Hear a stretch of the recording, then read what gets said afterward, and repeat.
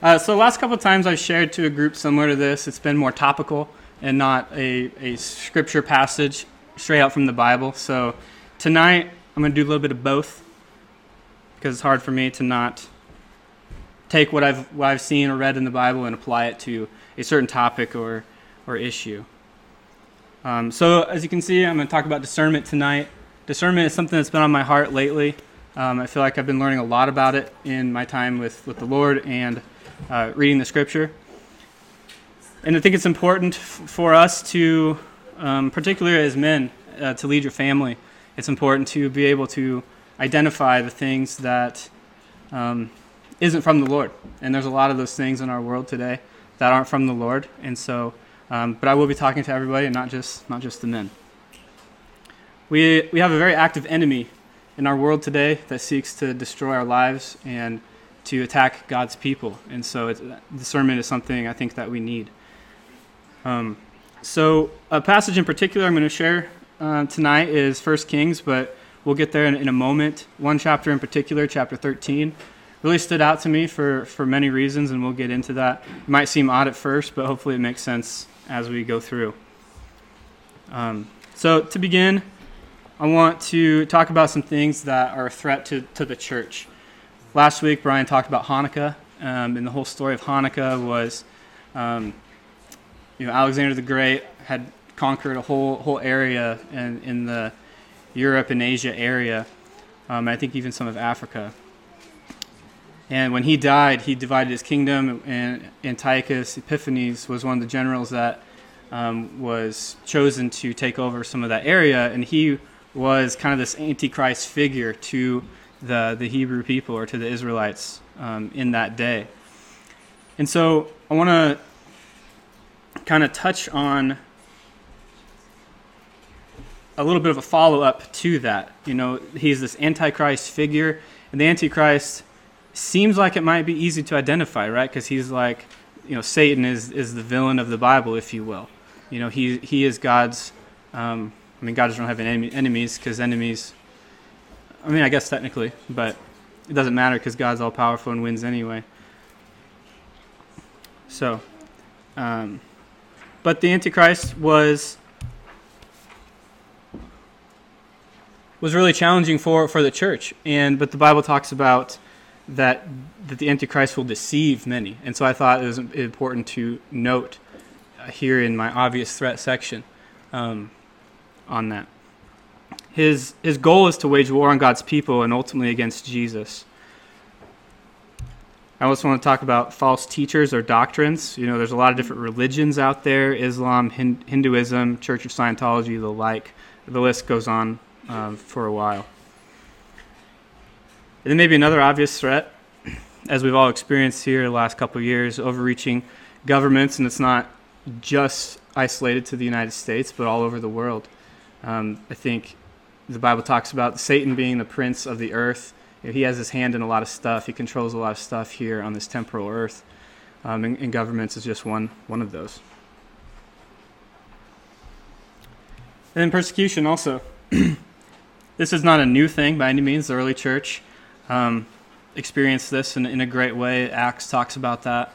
The Holocaust, World War II, and then communist type governments like China and whatnot are very anti-God and anti-church. So these are things that are maybe more easily identified, but we're going to look at some things a little briefly that may not be so easily identified. Hidden threats or little threats. Could be something that's maybe new, you maybe not heard of it, and maybe it's been around for a while, but not little in severity. Some of these things can be quite dangerous, but harder to identify, see, and understand. Things that maybe sound good at first on a surface level. And I'm not going to go into these in great detail. I'm just going to give you a little definition to these. But the first one, critical theory and intersectionality. Critical theory is a Marxist idea that in order to bring justice to an oppressed group, a system or systems must be completely restructured in order to essentially oppress the oppressor. And that's kind of their definition of justice. Intersectionality is the idea that the more areas or personal experiences that or traits that an individual has or can check a box, the more valuable that person's experience is. And then postmodernism. These are terms that I didn't really know a year and a half ago or 2 years ago, but they are important to know about, I think. Postmodernism is the denial of absolute truth and replaced with personal experience. A great example of this is something that we probably see on social media when someone will say, "I speak my truth." You know? I think the only truth we need to be worried about is what the Bible says and not someone's opinion or experience. Humanism/modernism. This is the idea that man can achieve his own enlightenment, which is a New Age term. And united, man can do anything. A great example of this is Genesis 9, the Tower of Babel.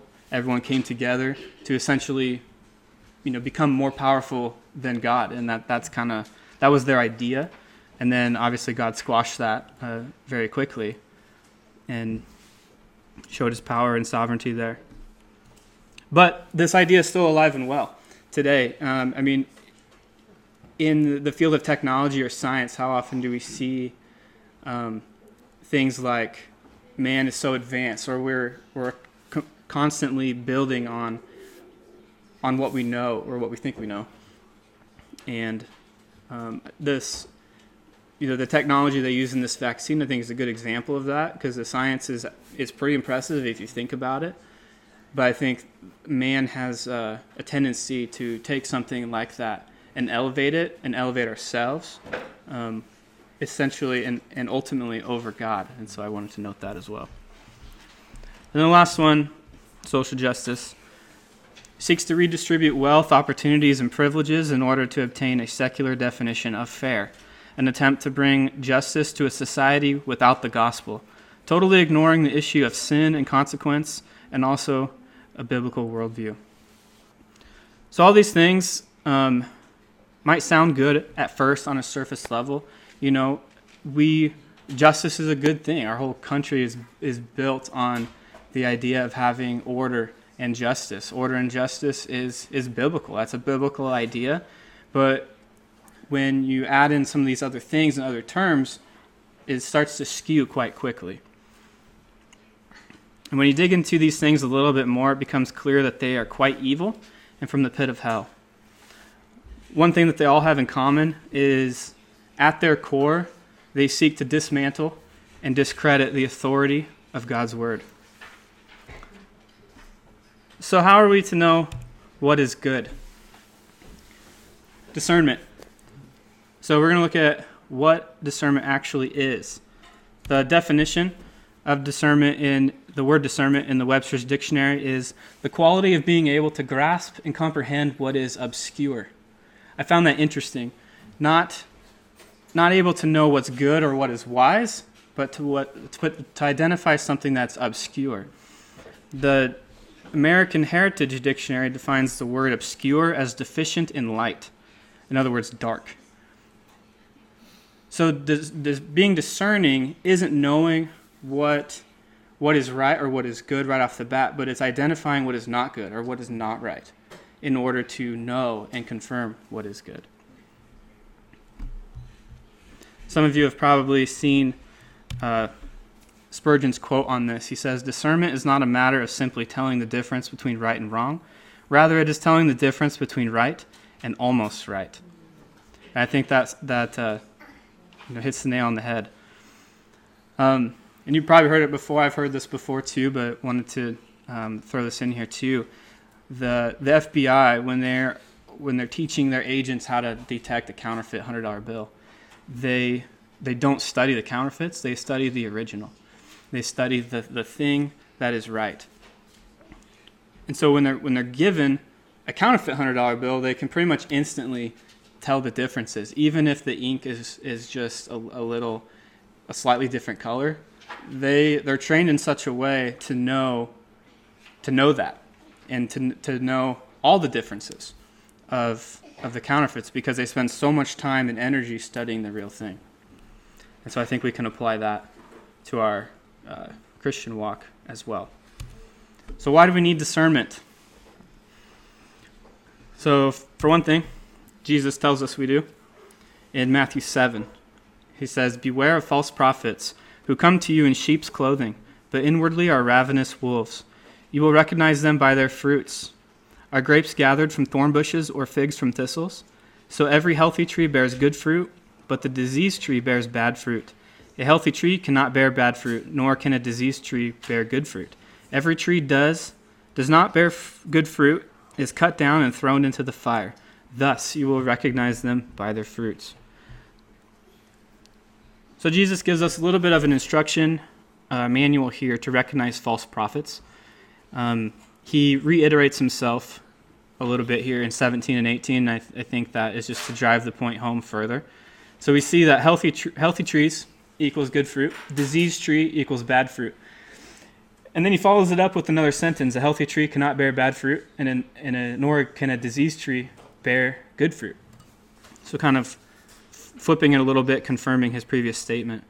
And then ends with, "Thus you will recognize them by their fruits." And so a lot of times in Christianity, we're told not to judge, like God is the judge. We shouldn't do that. But I think here it's okay to, and even commanded to a little bit maybe, to judge a prophet, or in this case, a teacher or a pastor or whatever the case may be. Judge them by their fruits. Jesus is telling us that. Not judge in a condemning way, that's up to the Lord, but to look at, evaluate, that's a great word for it, to look at what that person is providing, look at what they're offering, I guess, and look at their whole life before you just dive into their teaching. It sounds simple, but sometimes it can be quite difficult because we don't know the heart of man, only God does, and so all we have is what we can see, that outward appearance almost. Also, for our protection, Job 28:28, "And he said to man, Behold, the fear of the Lord, that is wisdom, and to turn away from evil is understanding." And so this is actually Job quoting God here. Job, in chapter 28 and 27, the chapter before it, he's having this conversation with God, lamenting about all of his struggles. We all know the story of Job. He has everything ripped from him, and his wife and friends are telling him to curse God, but he stands firm and just endures, all while praising God. But in this conversation, he's really crying out to God for help, and so God is having this really lengthy conversation. If you can go read it if you want.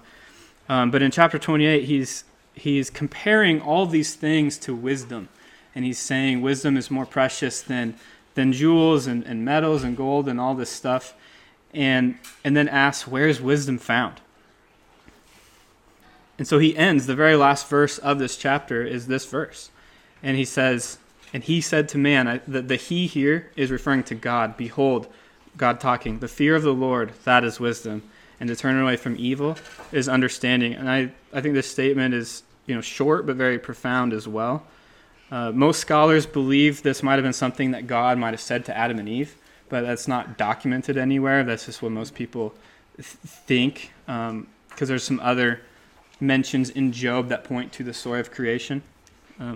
I don't know if that's true or not. It's not recorded, but the statement thus nonetheless is true.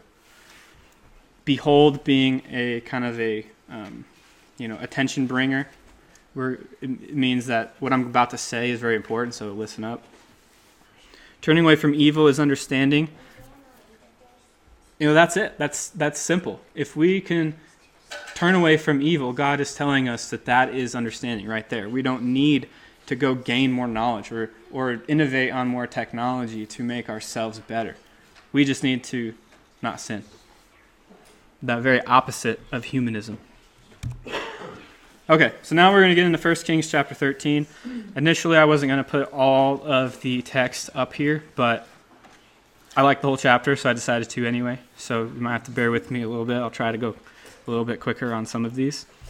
So the backstory of chapter 13 and chapter 12, Jeroboam is the king of Israel, which is the northern kingdom. The southern kingdom is Judah because they split. Jeroboam was not a God-following king. He was very evil. He wants to keep the people in the nation of Israel and not travel to Jerusalem, which is in Judah. He doesn't want them to go there and offer the sacrifices like what was commanded and celebrate the feasts in Jerusalem. All of that was commanded. He didn't want them doing that because he thought that if they did, they would turn back to God, which he was probably right. They might have.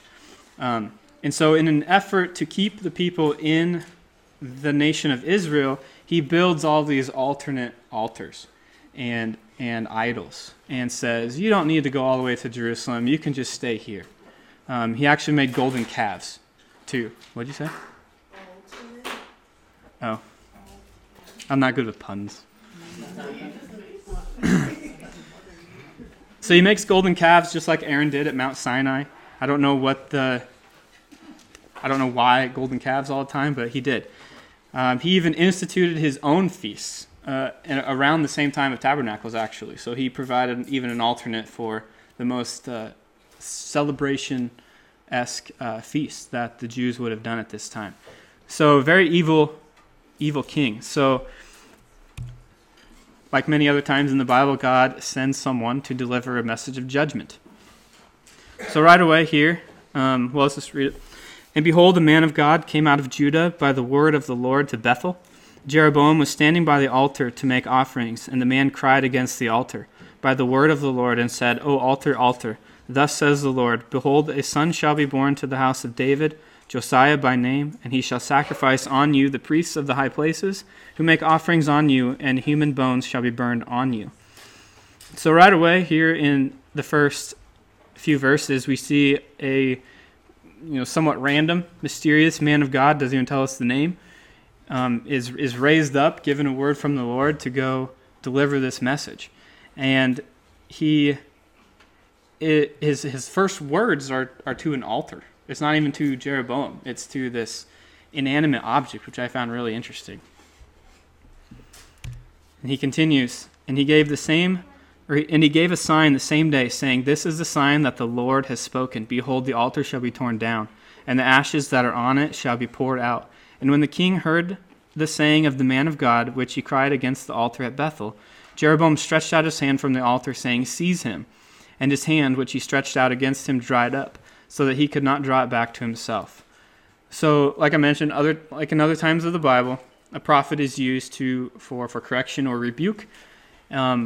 Jeroboam tries to nip it in the bud, so to speak, here, and says, seize him, and in doing so, his hand dries up. And it says he could not draw it back to himself, so I kind of imagine like all the way up to his shoulder, where it's just stiff. So verse 5, immediately, that prophecy or message is immediately fulfilled. The altar was also torn down, and the ashes poured out from the altar, according to the sign that the man of God had given by the word of the Lord. And the king said to the man of God, Entreat now the favor of the Lord your God, and pray for me, that my hand may be restored to me. And the man of God entreated the Lord, and the king's hand was restored to him, and became as it was before. So immediately the message of the prophet is fulfilled. It happens. Jeroboam then immediately asks for healing, even though he didn't want the guy there anyway. But now that he's suffered an injury or some affliction, is now seeking the help of the person he's trying to, or the God. He's trying to keep the people from worshiping God, but yet is seeking God's help in this instance. And so God heals it right away. So we're 6 verses into this chapter, and we've seen a mysterious man of God with no name who starts talking to an altar. The altar is somehow destroyed right away, and Jeroboam his hand dries up and then gets restored. So this is why I wanted to not just talk about a tiny bit of this. I wanted to kind of talk about all of it because I find it really interesting. Matthew Henry, in his concise commentary, talks about this very instance. He says, Jeroboam looked for help, not from his calves, but from God only, from his power and his favor. The time may come when those that hate the preaching would be glad of the prayers of the faithful ministers. Jeroboam does not desire the prophet to pray that his sin might be pardoned and his heart changed, but only that his hand might be restored. He seemed affected for the present with both the judgment and the mercy, but the impression wore off. I found that last sentence very convicting, because sometimes I find in my own life that, when things are good in my life, I may not pray quite as much because things are good. But as soon as things get bad, I recognize my need for help and my dependence on God, and that's when I pray more. But I think we should always seek the Lord in our lives, no matter what our circumstances. Okay, so moving on. And the king said to the man of God, "Come home with me and refresh yourself, and I will give you a reward." And the man of God said to the king, "If you give me half your house, I will not go in with you, and I will not eat bread or drink water in this place. For so it was commanded me by the word of the Lord, saying, You shall neither eat bread nor drink water, nor return by the way that you came." So he went another way, and did not return by the way that he came to Bethel. So it seems that Jeroboam, I don't know his intentions here. It doesn't really specifically say, but he extends an invitation for this man of God to come home. Maybe he is excited he has his hand back and wants to give him, to thank him. Maybe he has some evil intentions, bringing him back and making him vulnerable. I don't know. But he extends this invitation, which even if it's an evil king, and being invited to the king's house is somewhat rare and probably pretty prestigious. And so this man could have cashed in on the act of the Lord healing him, but he stays with what he was commanded to do, and obeys. So he says no. The prophet declines, citing that the Lord commanded him that he should specifically not do those things. This is also from Matthew Henry's commentary. I don't have it up here. God forbade his messenger to eat or drink in Bethel to show his detestation of their idolatry and apostasy from God, and to teach us not to have fellowship with the works of darkness. Those have not learned self-denial, who cannot forbear one forbidden meal. And so I think in his estimation, I think he's right. The Lord didn't want him to experience or participate in anything in Bethel or the kingdom of Israel because of their evilness and rebellion.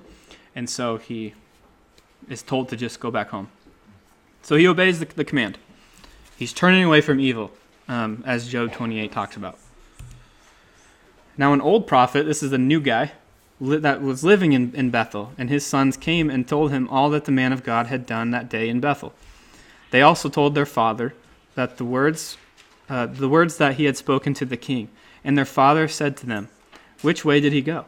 And his sons showed him the way that the man of God who came from Judah had gone. And he said to his sons, "Saddle the donkey for me." So they saddled the donkey for him, and he mounted it. And he went after the man of God, and found him sitting under an oak. And he said to him, "Are you the man of God who came to Judah?" And he said, "I am." So there, again, is not a whole lot of detail here on this old prophet. The Bible calls him a prophet, and in every instance of the word prophet I could find, it actually meant prophet in the Old Testament. And so I don't know much about him other than what's in the scripture. But in the text it says he goes out to find this guy. So he hears about this story and immediately goes out to find him. Maybe to thank him. Maybe he didn't like all of the evil that Jeroboam was doing in the rebellion, in the sacrifices and all that. Maybe he didn't like that and wanted to kind of show his thanks. We're not told, but maybe. Then he said to him, "Come home with me and eat bread." And he said, "I may not return with you or go in with you. Neither will I eat bread nor drink water with you in this place. For it was said to me by the word of the Lord, You shall now neither eat bread nor drink water there, nor return by the way that you came." And he said to him, "I also am a prophet, as you are. And an angel spoke to me by the word of the Lord, saying, Bring him back with you into your house, that he may eat bread and drink water." But he lied to him. So he went back with him and ate bread in his house and drank water. And this series of verses, what really caught my eye when I read through this the first time. The old prophet offers him the exact same invitation that King Jeroboam did, to eat bread and drink water. The man responds just like he did with the king. "No, God told me not to. I can't do that." The old prophet then tells him something false. He lies, saying that the angel of the Lord told me to come get you, to take you home, and eat bread and drink water. And so the guy's like, oh, well, in that case, might as well, basically. I've always struggled with that because the God Most High says don't do this, but an angel says it's okay. Yeah, that's a great point. That's And we shouldn't, this is a great example of a lack of discernment, I think, right? We shouldn't just take a man that says he's a prophet, and in this case he was a prophet, the Bible calls him a prophet, but he says something that's not true.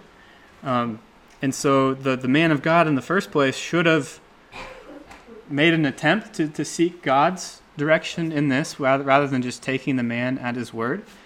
And I think Andrew makes a good point. It was an angel. He said it was an angel of the Lord came to me. And maybe he did see something and it wasn't from God. We don't know. It says he was lying. It does say he was lying. What? Beelzebub was an angel. Yeah. Yeah. So we don't know, but we should always go with the higher power being God. Always. maybe it was Angel. What? Well, Maybe it was what? Angel, not an angel. so I think our takeaway from this is that we shouldn't take whatever a pastor or a Bible study teacher, a YouTuber, or a book author, or a podcaster says and believe it just because. We should always go back to the Bible and make sure. Acts 17 talks about the people of Berea, the Bereans, that they, after hearing those things, they immediately went back and looked in the Bible for themselves. So 1 John 4 talks about testing the spirits. Beloved, do not believe every spirit, but test the spirits to see whether they are from God. For many false prophets have gone out into the world. By this you know the Spirit of God. Every spirit that confesses that Jesus Christ has come in the flesh is from God. And every spirit that does not confess Jesus is not from God. This is the spirit of the Antichrist, which you heard was coming and now is in the world already.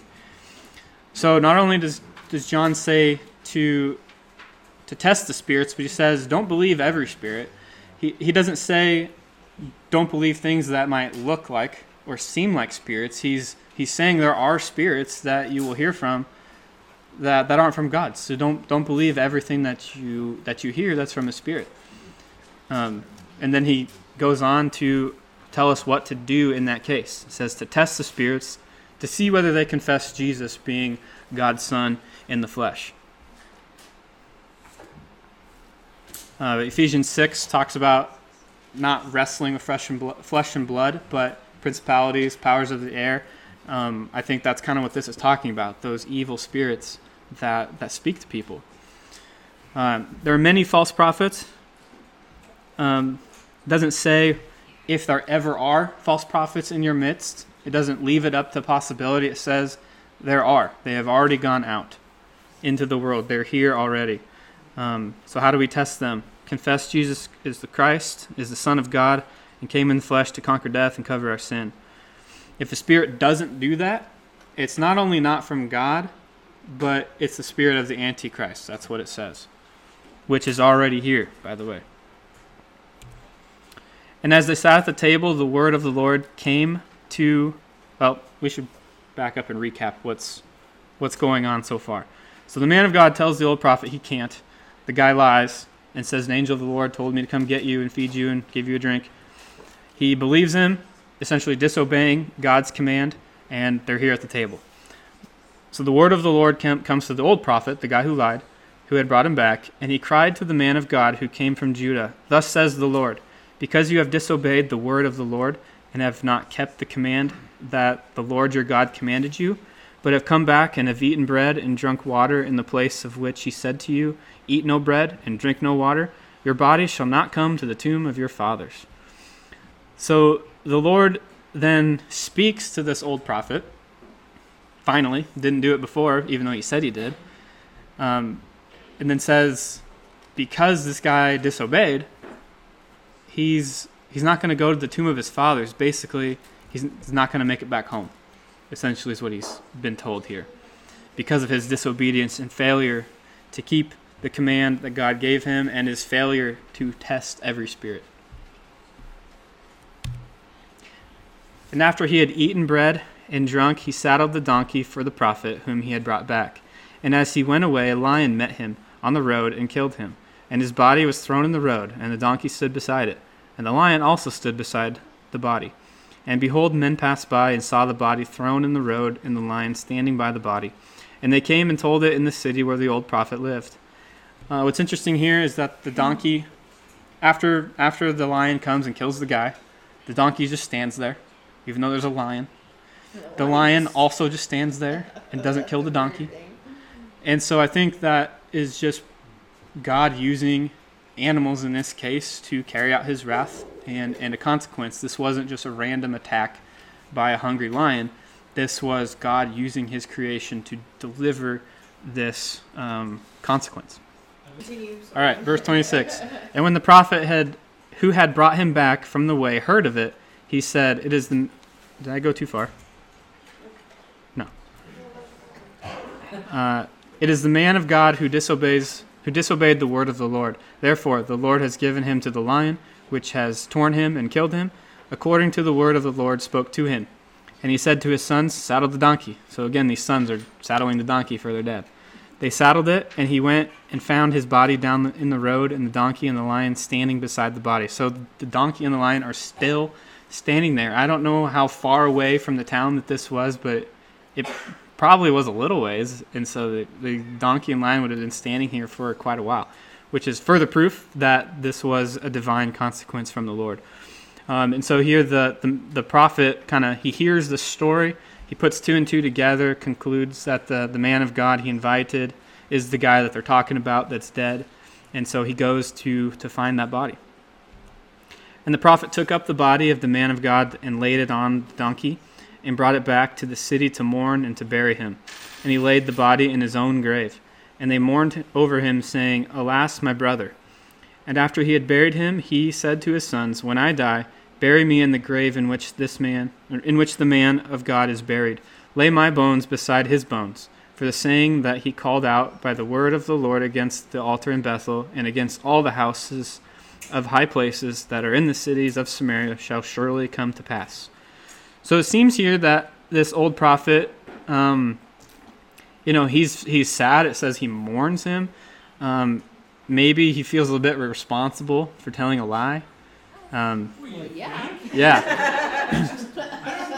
don't get why he ever lied to him in the first place. I don't know. And he's so remorseful here. the only thing I could kind of come up with in going through this is that he was so excited for another prophet delivering some words of judgment to Jeroboam from the Lord. He wanted to have a meal with him and maybe chat with him. But he said, "Hey, it's okay, an angel came." Yeah, he totally lied, but I think maybe he wanted to spend time with another prophet of the Lord. And yeah, he sinned for sure. So anyway, he calls him my brother. So he's communicating maybe a sense of camaraderie here. I don't know. He definitely feels remorse at this point. He lays the body in its own grave, showing respect for the body of the man of God that he lied to. This fulfilled what God told the prophet that lied to say to the man of God, that you're not going to make it to the tomb of your fathers. And then the last thing, the old prophet says to his sons, "When I die, bury me in this exact same place." Because what the guy said is going to happen here is going to happen. So he has faith that the word of the Lord that was spoken by the man of God to the altar and also to Jeroboam, he believed that would eventually happen. After this thing, Jeroboam did not turn from his evil way, but made priests for the high places again from among all the people. Any who would, he ordained to be priests of the high places. And this thing became sin to the house of Jeroboam, so as to cut it off and to destroy it from the face of the earth. So even after his hand was healed, he didn't turn from his evil way. He continued. And also, it's interesting that Jeroboam made priests out of whoever wanted to be. If you wanted to be a priest, boom, you were ordained. Despite God giving the law and the standard that priests can only come from the tribe of Levi. So further rebellion and rejection of God's word. One thing that, in coming here and listening to Brian, one thing that's really stuck out to me is, now I mentioned it briefly at Mount Sinai, when Aaron makes those golden calves because Moses is up on the mountain and people are getting kind of impatient. He creates these golden calves and said, "Here, Now you can worship our Lord. And so he wasn't saying worship the calves. He's saying still worship the Lord, but we're going to do it this way. In the presence. They were used to in Egypt. Yeah. And so I totally agree that has happened today still. So some biblical examples. Obviously, we just read through the whole chapter of 1 Kings 13 and looked at an example of someone not having discernment and paying for it with their life. We looked earlier, Jesus says it in Matthew 7. Another example I kind of want to touch on is Solomon. Solomon is, obviously we all know that he was given great wisdom by God. I think the Bible talks about him being the wisest man ever and will ever live, I'm pretty sure. I probably should look that up. So when Solomon becomes king and immediately pretty much builds the temple because he wanted to fulfill God's promise to his father David. And after it's built and all this, the Lord asks him, "What shall I give you? Ask what you want and I'll give it to you." Solomon responds, essentially he feels inadequate to be David's successor on the throne. He talks about himself being young and only a child.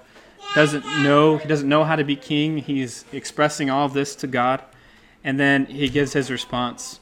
He says, "Give your servant, therefore, an understanding mind to govern your people, that I may discern between good and evil. For who is able to govern this your great people?" So here, Solomon's motivation is interesting. He doesn't want to be wise. First, he doesn't want to be wise for his own gain, but he doesn't even want to be wise in order to know God more or to know more of God. At least according to this verse, his sole motivation is to govern God's people, in a sense, be obedient to his role, or be obedient to God in his role on the throne as king. And so I found that really interesting. And then so God gives him all this wisdom, and then he says, "Because you've asked something so selfless, I'm going to make you rich as well." Until his wife. Until later, yeah. So what now? We've looked at and we kind of understand what discernment is. We looked at some examples. We understand that there are false prophets, false teachings, and the spirit of the Antichrist among us, or in our midst. We understand that we need discernment, but how do we go about learning to discern? So we can go to the Bible here. 2 Thessalonians 2, "But we ought always to give thanks to God for you, brothers beloved by the Lord, because God chose you as the first fruits to be saved through sanctification by the Spirit and belief in the truth. To this he called you through our gospel, so that you may obtain the glory of our Lord Jesus Christ. So then, brothers, stand firm and hold to the traditions that you were taught by us, either by our spoken word or by our letter." Hold to the traditions that you were taught. Some translations say teachings. And I think for what we're talking about today, teachings is what I want to touch on here. Not that, the festivals and biblical feasts and laws and whatnot, those traditions aren't good. They are good, very good. But the Bible, the teachings of the Bible is what we need in order to stand firm. So the 12 verses of 2 Thessalonians chapter 2 are all about Paul describing to the people of Thessalonica about what the Antichrist will look like. And so it's somewhat doom and gloom, but then immediately Paul says, "But we ought to always give thanks, because through Jesus and Jesus' sacrifice, we have a way to defeat this. By the Spirit and belief in the truth, the Bible, the belief in the Bible, following of the Bible, we have an action plan, so to speak."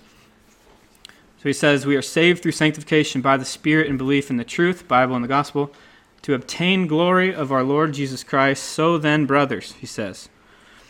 In other words, because of Jesus' redemptive blood, we have been given the Holy Spirit and the Scriptures. We can stand firm and hold to the traditions that were taught to us by the word or the letter. Also, Paul in 1 Thessalonians talks about to not overcorrect. We don't want to believe every spirit, but we shouldn't just discount every word from a spirit or every teaching from a spirit. he says, do not quench the spirit, do not despise prophecy, but test everything. We need to always authenticate or validate. And a little bit before, he talks about be at peace among yourselves. Some people will use this verse and say we need to have unity in the church. We need to be at peace with one another. But it's almost an excuse to avoid talking about social issues and what the Bible might say about that kind of issue and how we need to respond in a biblical, godly way to things that are clearly against God. A couple examples of this that I came up with were, not condemning abortion from the pulpit because it might offend someone that's giving to your church, and not wanting to, lose tax exemption status since the issue and act of abortion is very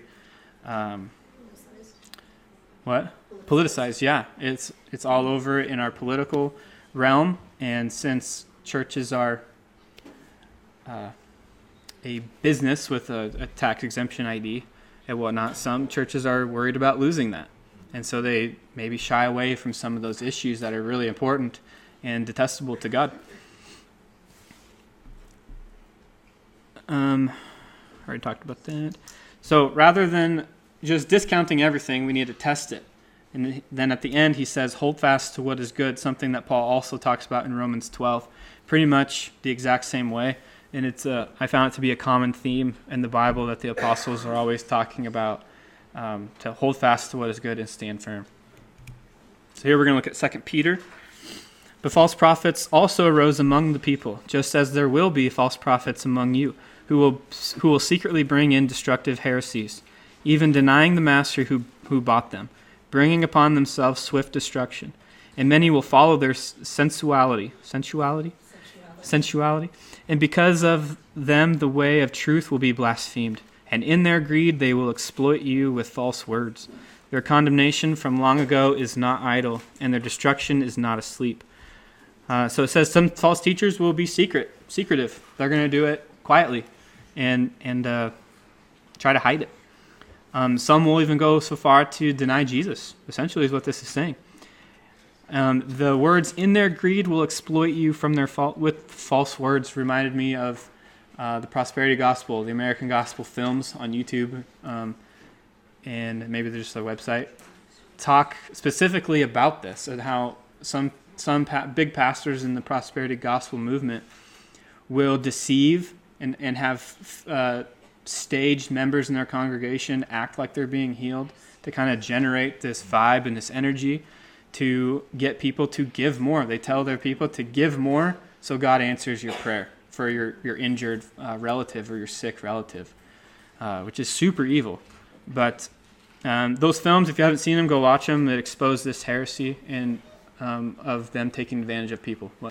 So, a little exercise here. If you move to a new town and we're looking for a church and saw this statement on the beliefs page of a church, freedom through salvation. Salvation frees us from the power of the devil, sin, lies, sickness, and torment.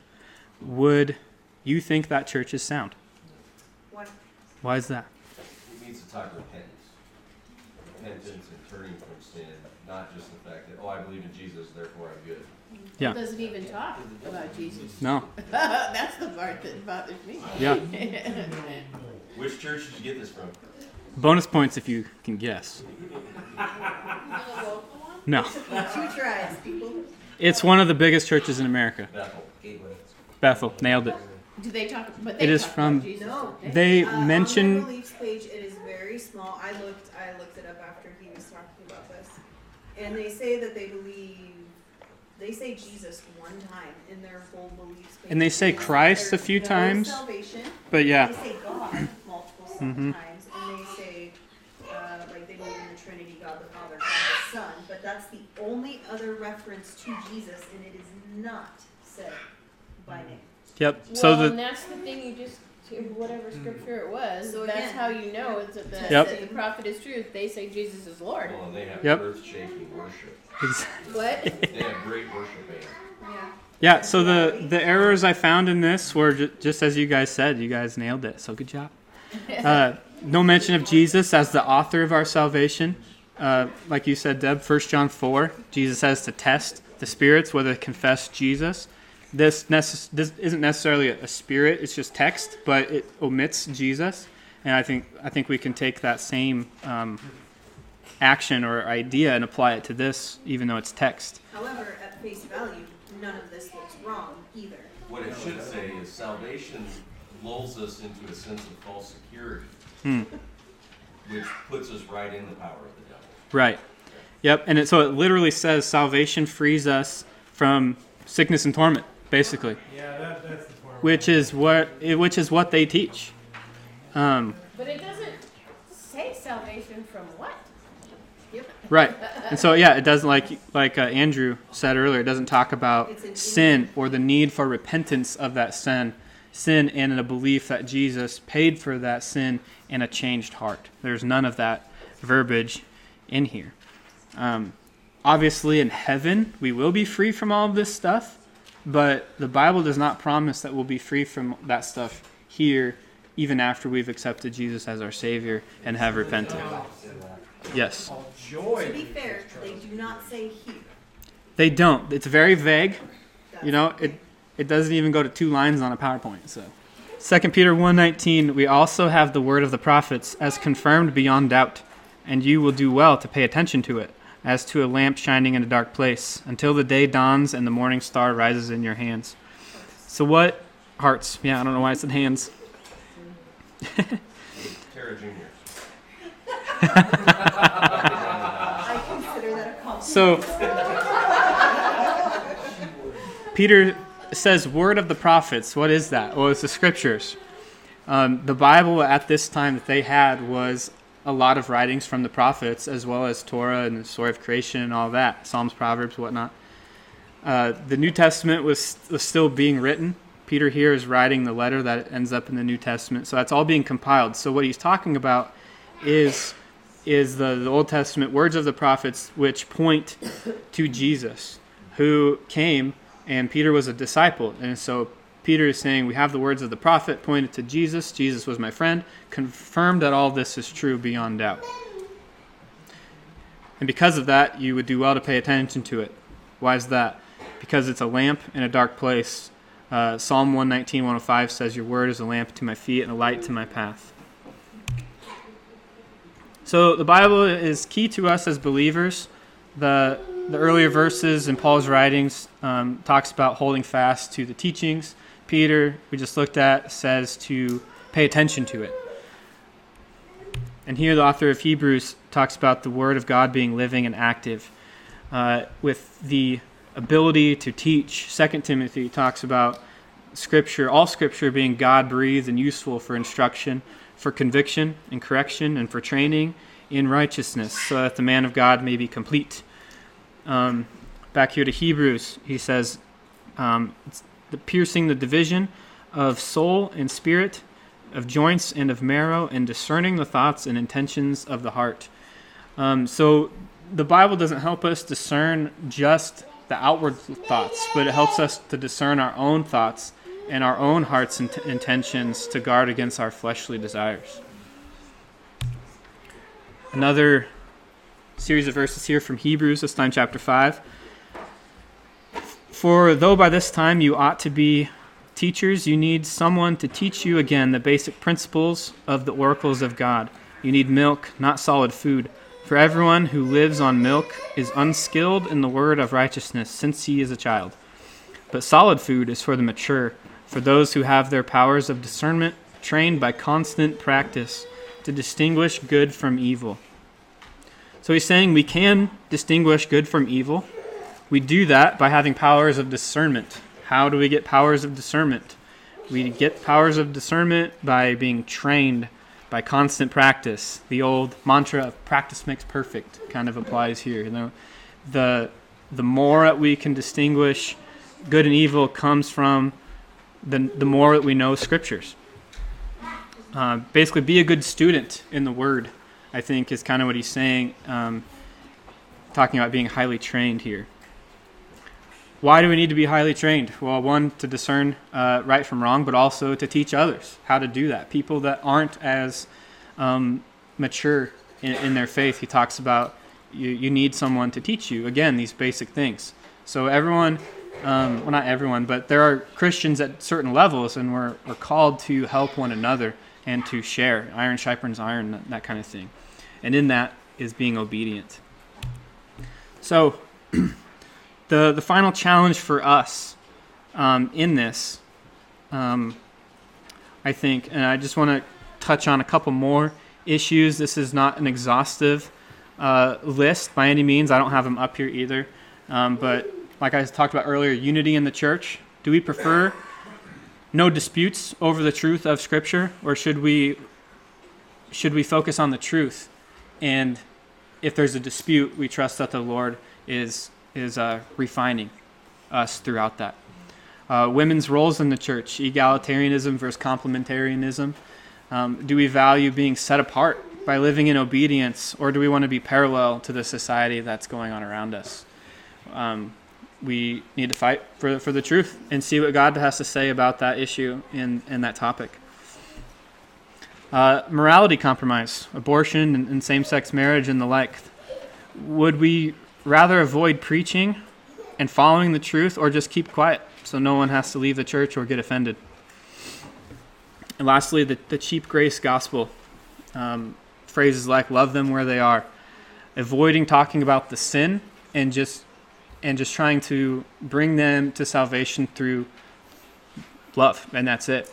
But like Andrew spotted immediately in that phrase on that beliefs page, there was no talk about repentance, which we need to have in order to be saved. Another phrase is God loves you just the way you are, which is true. He loves all of his creation. But unless we repent of our sin and have a heart change, turning away from sin, as I've mentioned many times, we are not saved. Hallelujah for grace, because none of us are perfect in that. However, we need to repent. That's where it starts. It starts with repentance, acknowledgement of our own sin, and then seeking the Lord in his truth daily. So something I've noticed over those things are what I've noticed over the last few months and years. When something sounds okay at first, but maybe not quite right, oftentimes it's because people misuse terms or even redefine those terms. Justice, for instance, is a great example of this. Social justice, or that phrase, isn't justice at all. The Bible does a good job in God's law. When God gives Moses his law, that talks about justice, and God is the ultimate giver of justice. Jesus will judge the whole world someday, and that is justice. We don't need to try to do this on our own outside of the Bible. It's folly. We need to let the words of the Bible and the Holy Spirit help us to define and identify these things when things aren't quite right. And so to close, my wife suggests I use this quote, which I agree because it's really good, from Elizabeth. Yeah. Elizabeth Elliot says, "The Word of God I think of as a straight edge, which shows up our own crookedness. We can't really tell how crooked our thinking is until we line it up with the straight edge of Scripture." So it's not about what we think or even what we feel. It's about taking those things and what we observe and what we hear and maybe even what we read, and taking that, measuring it up to Scripture, comparing it to what God says, since he is the ultimate authority. So my final challenge to you and to myself also is to make time to read the Bible. Hebrews talked about that. To be highly trained, you need to spend time. The only way to become trained in the truth is to spend time in the Word, learning that truth. We need to study it and practice, like Hebrews 5 said. The last part of that verse in Hebrews 5 was, "For those who have their powers of discernment, trained by constant practice to distinguish good from evil." So, I guess let's close in prayer. Lord God, thank you for your Bible, for your word to us that we can have access to and use in our life. Thank you also for the Holy Spirit that is with us always, that you gave us after you ascended into heaven. We thank you for giving us a path forward. We don't have to walk this world, walk this earth without a set of instructions or a guide. We thank you so much for that. Lord, we ask you that as we leave this place and go our separate ways, that these words, these truths would stay with us, that we would have a renewed desire to follow truth no matter what, to not compromise, and to be set apart from the world. Your word is offensive to some that don't believe it, but help us to not be afraid of that social rejection and having fear of man, but rather have a fear of God. Fear of God was what turns, or is what wisdom is, as Job says. So Lord, I pray that you speak to us through your word this week. Help us to have a desire and a yearning for your word, and teach us through it. Lord, I thank you for everyone that made it out tonight. I pray that you would bless our conversation. May we glorify you in our words tonight. In your precious name, amen.